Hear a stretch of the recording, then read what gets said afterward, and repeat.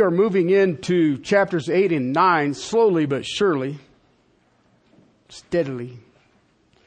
But what I needed to do is to lay a foundation on which to give a little clarity about this. If you're visiting with us today, you should be thoroughly and thrilled that you're coming to hear someone preach about giving and money. Christians just knock down doors to say, I haven't heard that. And I would like for us to listen to what the Lord says. We are moving through it, and it's sort of like an introduction to an introduction to 2 Corinthians chapters 8 and 9. I will read a couple of these verses and then pray, and then I will review. There's an outline on the back of your bulletins, the morality of money, the love of money, acquiring money, and the use of money. So, chapter 8, verse 1. Now, brethren, we wish to make known to you the grace of God, which has been given in the churches of Macedonia, that in great ordeal of affliction, their abundance of joy and their deep poverty overflowed in the wealth of their liberality. For I testify that according to their ability and beyond their ability, they gave of their own accord, begging us with much urging for the favor of participation in the support of the saints. Let's pray. Father, help us. Help us to be freed of the bondage of this world and our own desires. And Father, understand that what we have is from you. And we are but stewards. Father, I ask that they don't hear me, but they hear you. And that, Father, all of a sudden, the freedom that you have already given, and as I read of the church in Macedonia, urging to give more, Father, would be the hearts of the children of God around this planet. Help us, Father. Help us to understand this. And help us to draw to it. In Christ's name, amen. We've looked at these first 2 points, and I've laid a foundation I've been working off, the morality of money, because money is not evil. Okay, now I know a lot of people seem to think it is. The love of money leads to all kinds of disasters. Okay, but money in and of itself is not evil. Where did wealth come from? God created it. Where did your ability to acquire wealth come from? God. All right. The key to finances and wealth is it reveals the character of the individual. Okay. You can have an evil person with no money, and so what? You can have an evil person with a lot of money, and he spreads his evil. You can have a righteous person with no money, and they're still going to do the work of God. You can have a righteous person with a lot of money, and you'll know it by what they're doing. So when I look at the morality of money, I'm looking at it in the context that says what a person does with their money speaks volumes. Okay? A lot of the pain and the suffering that you have and people have in the body of Christ is directly linked to their checkbook. You can go look at a checkbook register and you can see what an individual's priority is. Which brings me to last week's message, is the love of money. Because what happens when you love money? Who don't you love? God. And all of a sudden you will find yourself, and it's very subtle, all of a sudden you just shift around the corner and you put your hope in your money. And you don't put your hope in God. You start trusting in your dollars instead of in God we trust. Okay? But something that I want us to think about, and I want you to think about it really hard. What did Jesus say about money? Okay? Because if you look at what Jesus says, then you figure out where I got my outline from. The morality of money and the love of money. What did Jesus say about the morality of money and the love of money? What did Jesus teach about money? What did Jesus teach about giving? I mean, it's easy for us. We can look at it and says, well, he had to pay his preaching tax. Peter, go down and grab a fish and pull a coin out of its mouth. I can't even catch a fish, let alone with change. Do we understand what the Bible teaches about giving and money? I guarantee you, the majority of the thinking in this congregation right now is crooked on money. Because you are in a society and in a lifestyle that doesn't hear what Jesus has to say. It is easy for you to get comfortable in your money, your wealth. Now listen, and I'm not talking about the mansion on the hill and 22 bedrooms and 3 swimming pools and 3 French hens, 2 turtle doves, and a partridge in a pear tree. That's not what I'm talking about. I'm talking about we get wrapped up in what can we have. My mom called me. My mom's 80. She called me yesterday. And she says, Terry. I said, what? She says, you're not going to believe what I did. And I said, what did you do? Probably not. She says, I bought an iPad. And I said, Mom, you don't even have the internet. Why did you buy an iPad? Well, I'm going to get Wi-Fi. And then she started this dissertation on she can download these Bibles and she can write on her iPad her notes to her Bible studies. And she says, and then I have a wireless printer that I can print off my notes and I'm ready for all of my Bible studies. And she says, do you use a computer? And I said, actually, Mom, I use a fountain pen. And there's this quietness on the other side of the phone. And she says, I didn't think you knew what a fountain pen was. I said, but my fountain pen has never, ever, ever run out of batteries.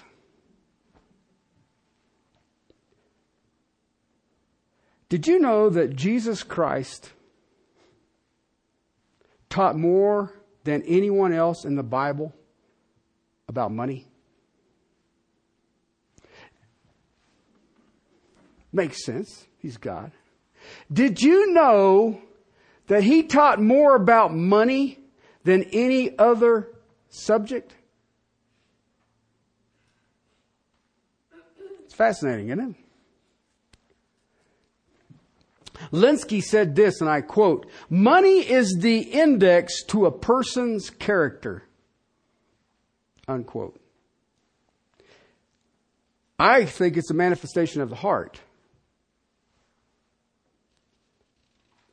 So I want us to take this Lord's Day and see some of the things that Jesus said. I can't cover them all. I mean, if he taught more on that than he did anything, we could be here a while. But I think if we look at a few of the things that he said regarding money, we will have an understanding of the importance of money and how it measures our character, how it is a direct, listen to me, it is a direct barometer of your spiritual condition.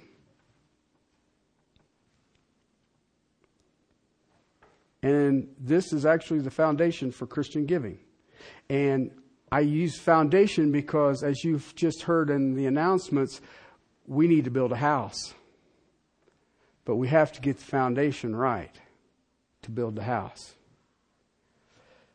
Now listen, I didn't say this, but Jesus linked money to one spiritual condition.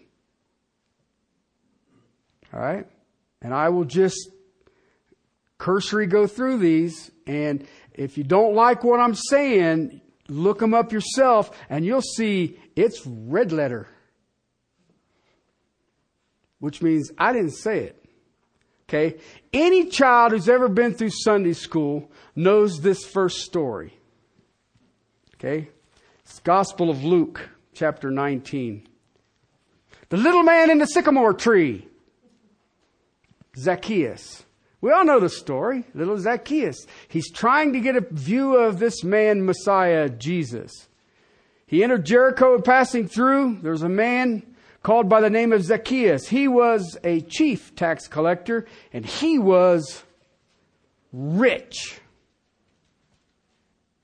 Zacchaeus is trying to see Jesus, who he was, and was unable because of the crowd, and he was small in stature.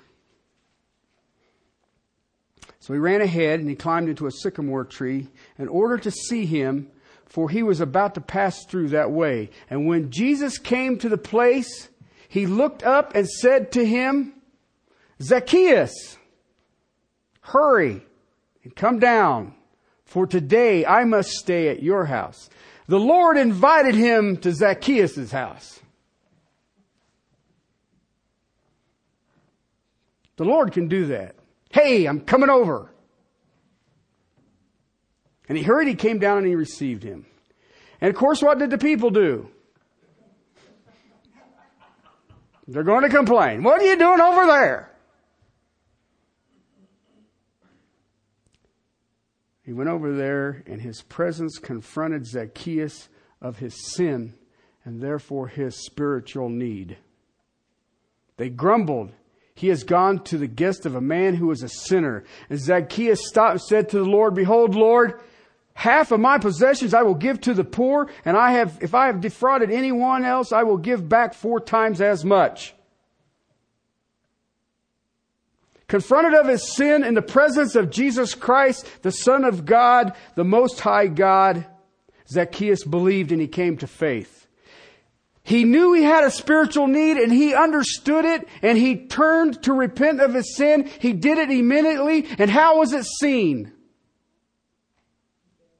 Half of his possessions immediately. And if anyone I have defrauded, I will give 4 times back. That was an immediate response, brothers and sisters. It was instantaneous. And it was linked to what? His confession of faith. He had faith in Christ, his repentance. And it was seen instantaneously. He was rich, and he gave half of it away. Okay, did you get that? Did you notice that? How much did he give away? Half. Is that a tithe? No, that's 50%. And anybody that I cheated, I will give them back 4 times as much. Why? Because I'm saved. Look what happened. Now, listen, if you're one of the disciples and you're hanging out there, what do you expect Jesus to say? Well, Zacchaeus, that's a good idea. Well, that's awful gracious of you. What a nice little man. What did Jesus say? Verse 9. And Jesus said to him, Today salvation has come to this house because he too is a son of Abraham.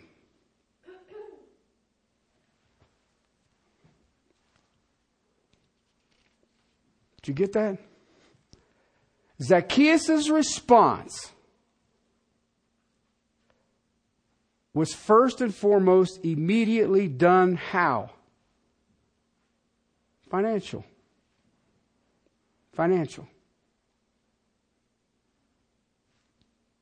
remember one time, early in my ministry, a guy had been just through the ringer. Had been, it was awful. And our paths had kept crossing back and forth. And he came and heard me preach a couple of times. And he came to salvation. And all he knew is similar when I came to salvation is that he needed to be baptized. So I said, all right, so we'll go do a baptismal. We'll baptize him next. I think we did it on a Wednesday night too, and I was baptized on a Wednesday night. Anyway, he showed up at the baptism, and I mean, this guy almost come walking in and his feet ain't touching the ground. He's elated. I mean, I don't have any other way to describe it. This guy was ecstatic. He had been, just been through all of it. And so I baptized him. And he went back and changed clothes, and he came back out. And he says, I got to give you something. And I said, what's that? And he says, I want to give you some money. And the guy was a big shot with the phone company. And he says, I want to give you some money. And I said, well, I don't want no money. And he says, no, you don't understand. I want to give you some money. He says, it was through your preaching and you baptized me. I want to give you some money. He handed me an envelope with $1,000 in it. And I said, Doug, I can't take that. I said, give it to the church. He says, but you did it. I said, but the church is the one that did it. I just happened to be here. And so we finally settled up. You're adamant that I needed $1,000. And there's some days I look back and say, I should have took it. But anyway, I could have stretched that. But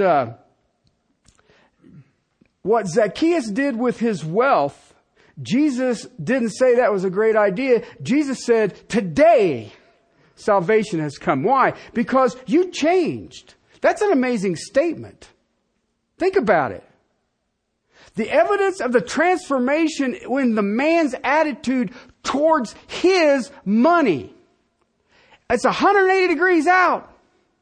Completely opposite. There was a heart change. He gave money to help the poor, restored 4 times whatever he had taken to those he may have defrauded. And Jesus judged the reality of his confession of faith by his willingness, his cheerfulness, his eagerness to part with his money for the glory of God and the help of others. Okay? So we all know little Zacchaeus in the tree. I want to contrast that. Because just before this episode, in chapter 18, beginning at verse 18, we run into a man called the rich young ruler. The ruler questioned him, verse 18, saying, "Good teacher, what shall I do to inherit eternal life?" Teacher, what should I do to be saved? And Jesus said to him, "Why do you call me good? No one is good except God alone. You know the commandments. Do not commit adultery. Do not murder. Do not steal. Do not bear false witness. Honor your father and mother." And he said, "All of these things I have kept from my youth." All right, so we get a picture of this guy. He's very devout. He's very religious. He's a ruler. All right? He's what you and I would call today an urban professional. He's hardworking. Good man. Good man. He knows the laws.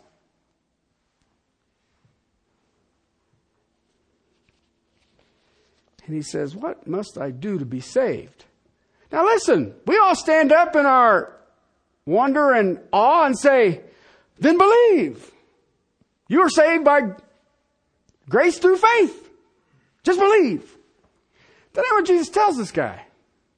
You ever notice that? The Lord cuts right through this thing. Jesus heard this. He said to him, "One thing you still lack. Sell all that you possess, distribute it to the poor, and you shall have treasure in heaven, and come, follow me." Whoa. Well, I thought it was through grace and faith. What do you mean I got to sell everything I know? Well, the part that the kid missed is that, yes, you kept all of the 10 Commandments. Every one of them. So you are going to be saved from what? You have never sinned?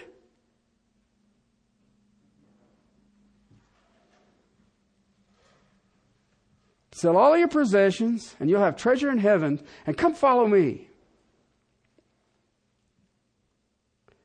Verse 23. But when he heard these things, he became very sad, for he was extremely rich. He went away sad. He turned away from eternal life so he could hang on to his money. Because we all know that the church and Christians aren't good stewards of it. Right? We use that excuse. Church don't know what they're doing. See, in Zacchaeus, money was evidence of salvation, the transformation, and repentance. The rich young ruler, his money was evidence of the hard heart. Right after that, in verses 24 and 25, Jesus shocked his disciples.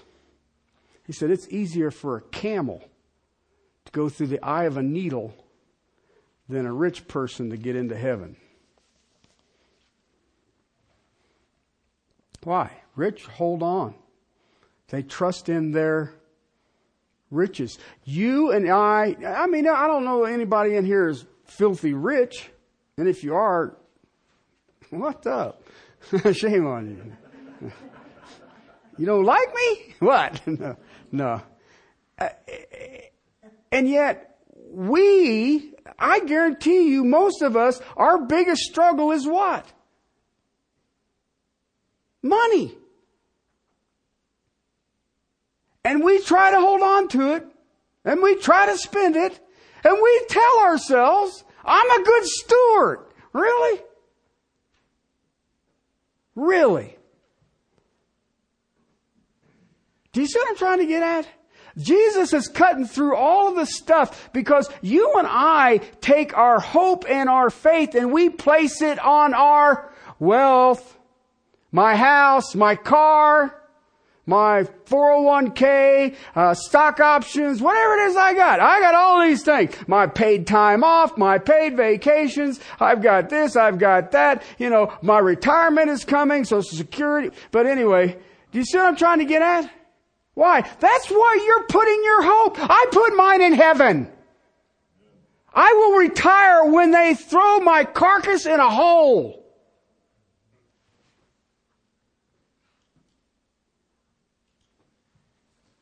And if you have retired, then you should be working twice as hard for the kingdom of God. Because you got free time. Wealth can be a barrier to spiritual birth, and it is definitely can be a barrier to spiritual growth. Money can be a god. Zacchaeus was rich, and he got rid of it. Why? What's more important to Zacchaeus? Follow me. Rich young ruler walked away sad. Why? Money's more important. Now listen, I want to share this with you because this isn't the first time that we get this crossed before us dealing with money. In Luke's Gospel, chapter 3.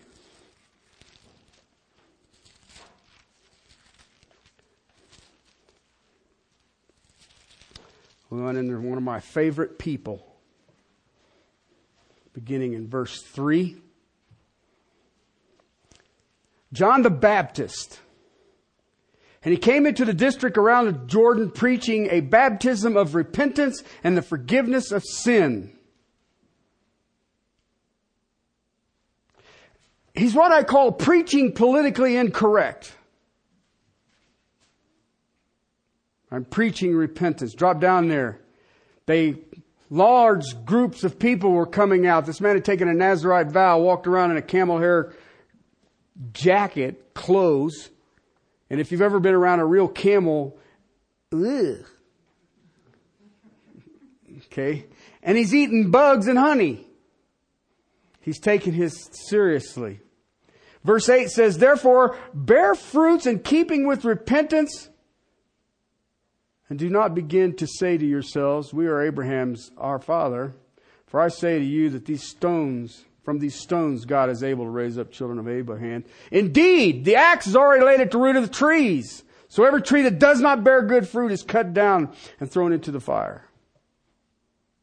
Okay? He's clearing the way for Messiah. And there has to be a beginning of repentance to see that.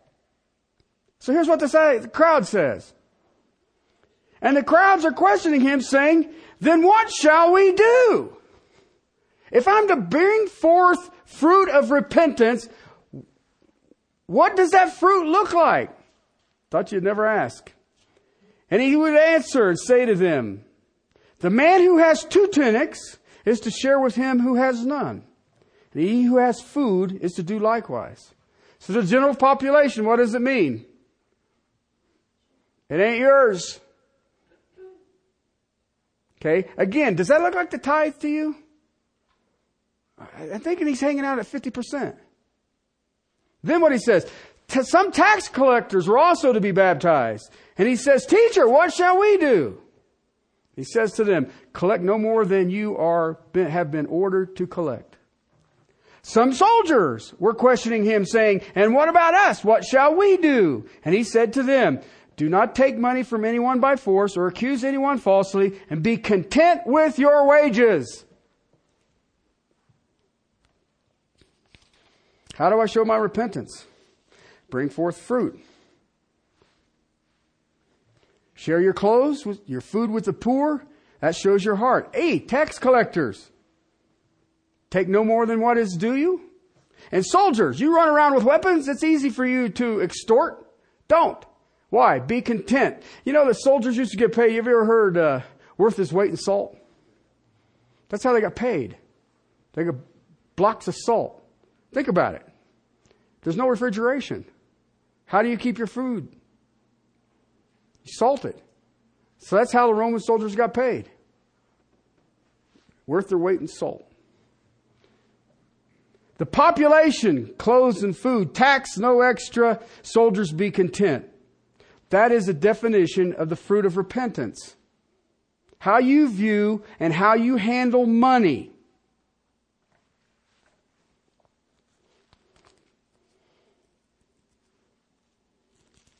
The book of Acts, one of my other favorite texts. Chapter 19. Chapter 19. What had happened was, God was performing in verse 11, extraordinary miracles by the hands of Paul, so that handkerchiefs or aprons were even carried from his body to the sick, and the disease left them, and the evil spirits went out. But some of the Jewish exorcists, who went from place to place, attempted to name over those who had evil spirits in the name of the Lord Jesus Christ, saying, I adjure you by Jesus whom Paul preaches.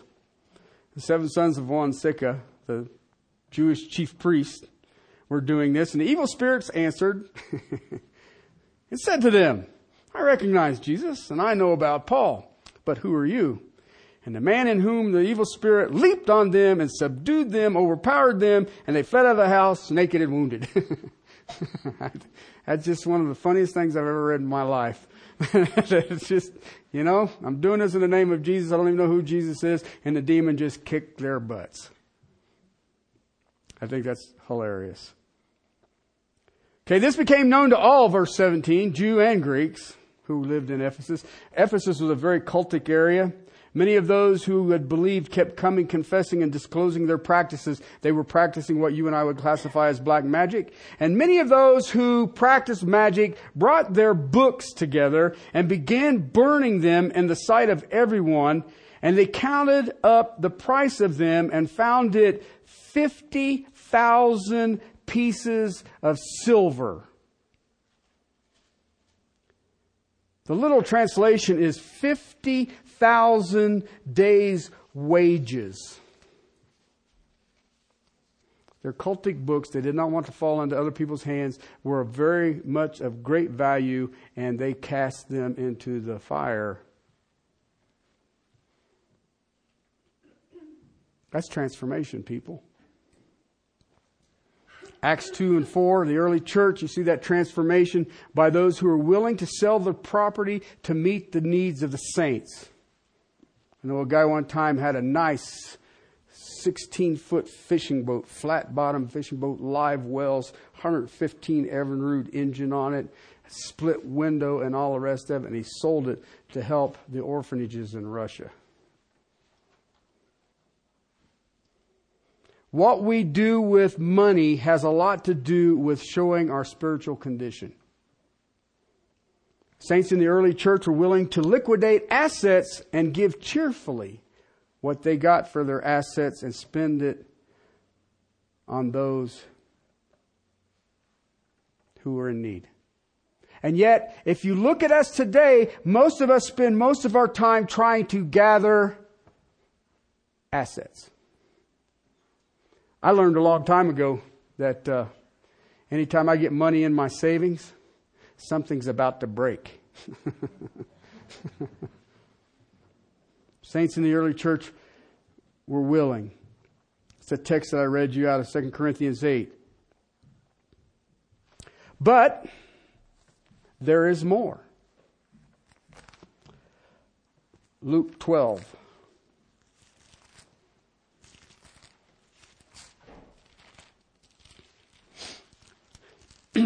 Beginning in verse 15.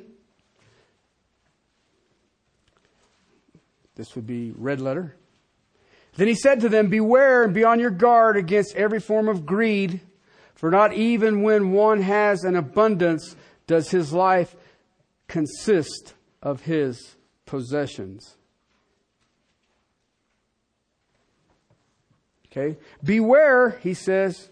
If Jesus tells us to beware, I'm thinking we should pay attention. And then he gives you an illustration. He told a parable saying, a land of a rich man was very productive. Okay, if the land is very productive, whose fault is it? God's. All right? And he began reasoning to himself, saying, what shall I do, since I have no place to store my crops? And he said, this is what I will do. I will tear down my barns and build larger ones. There I will store all of my grain and my goods. And I will say to my soul, soul, you have many goods laid up for many years to come. Take your ease, eat, drink, be merry. Now listen, right there's nothing wrong.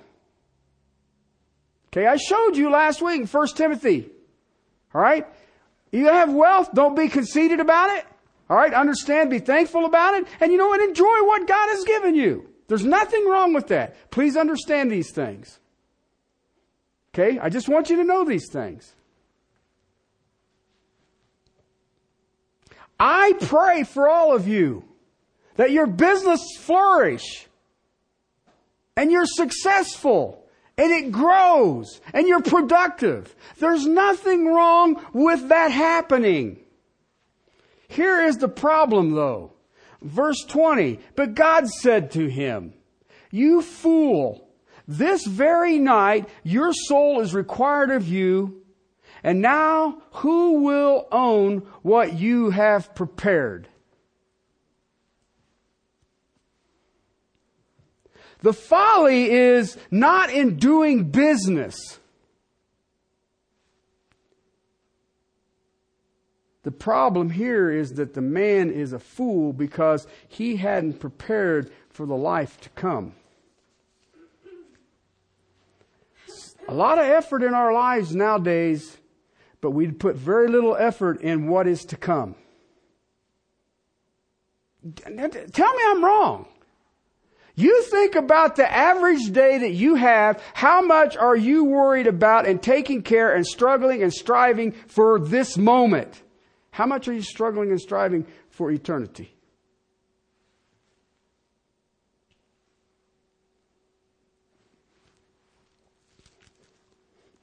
Jesus is real clear about this. Verse 21, in case you were trying to figure out what he's trying to articulate. So is the man who stores up treasure for himself is not rich towards God. Okay? No spiritual riches. Build your business. Be successful in business. There's nothing wrong with that. Grow your companies. Nothing wrong with that. But you had better be just as rich towards God. Okay? Luke 21. Thought I was kidding when I said Jesus taught about this a lot. Tried to tell you. Jesus is in the temple. Luke 21, beginning in verse 1. He looked up and he saw rich putting their gifts into the treasury.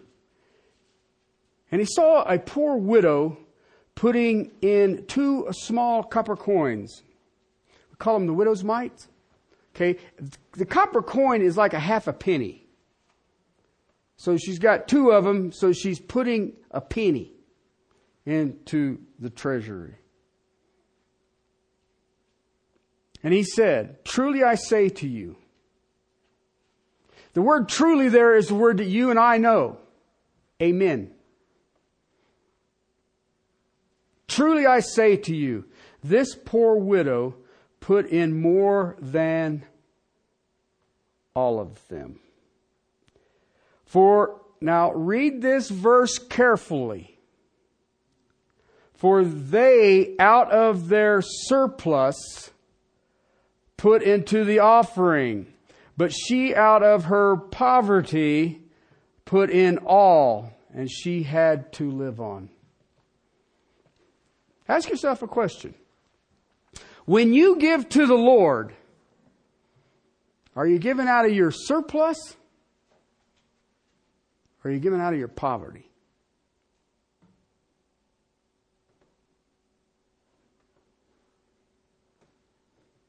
It's an interesting question, isn't it?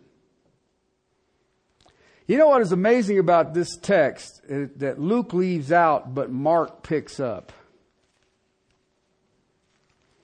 It's the same story in Mark 12:41. It's the same thing. The woman is giving all that she had. Now listen, I can sit and argue with you. That's the temple. That's the Pharisees and the Sadducees. What are they going to do with it? They're not God's people. Fair argument. But look what Jesus said. Verse 41, chapter 12 of Mark, he sat down opposite the treasury and began observing how the people were putting money into the treasury, and many rich people were putting in large sums of money. The poor widow came and put into the 2 small copper coins about a cent. Calling his disciples, he said to them, truly I say to you, this poor widow put in more than all the contributors to the treasury. For they all put in out of their surplus, but she put in out of her poverty. Put in all she owned, all that she had to live on. Okay, well, what's different about that? The disciples are going to look at it and say, "Well, crazy woman, you ain't got no money left." Jesus still called the temple what? God's house of prayer. That's why I got cranky about the money changers and gave out of her poverty. She put it all in there.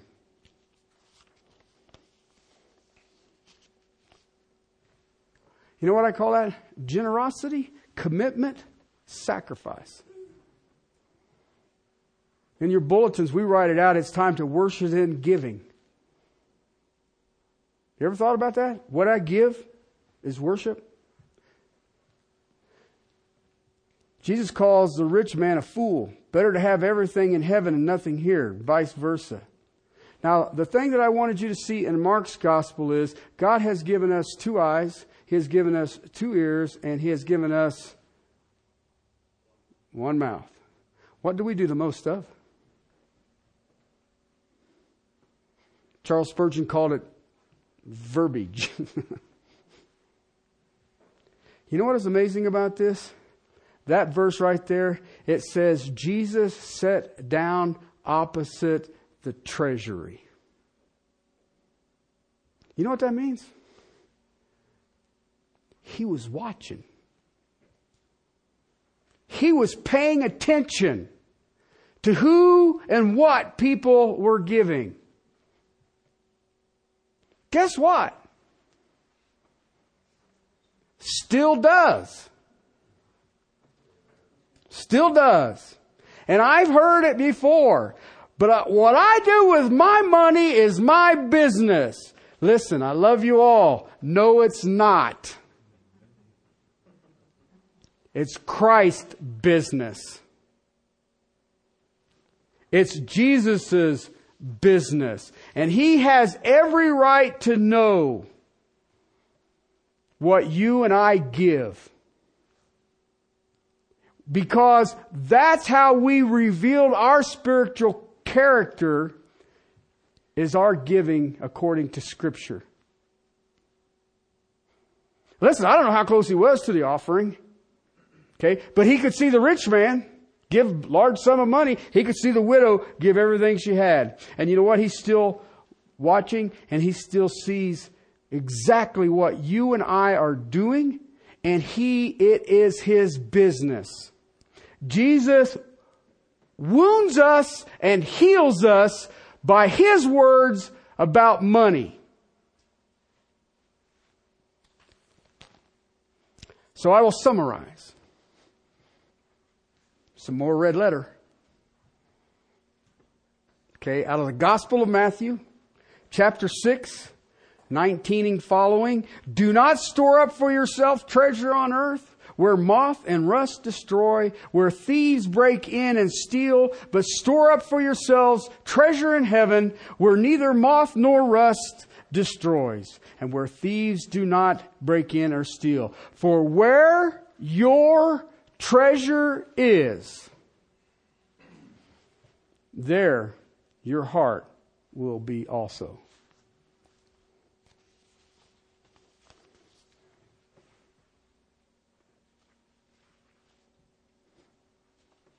Let us pray. Father, thank you. Thank you for showing this to me.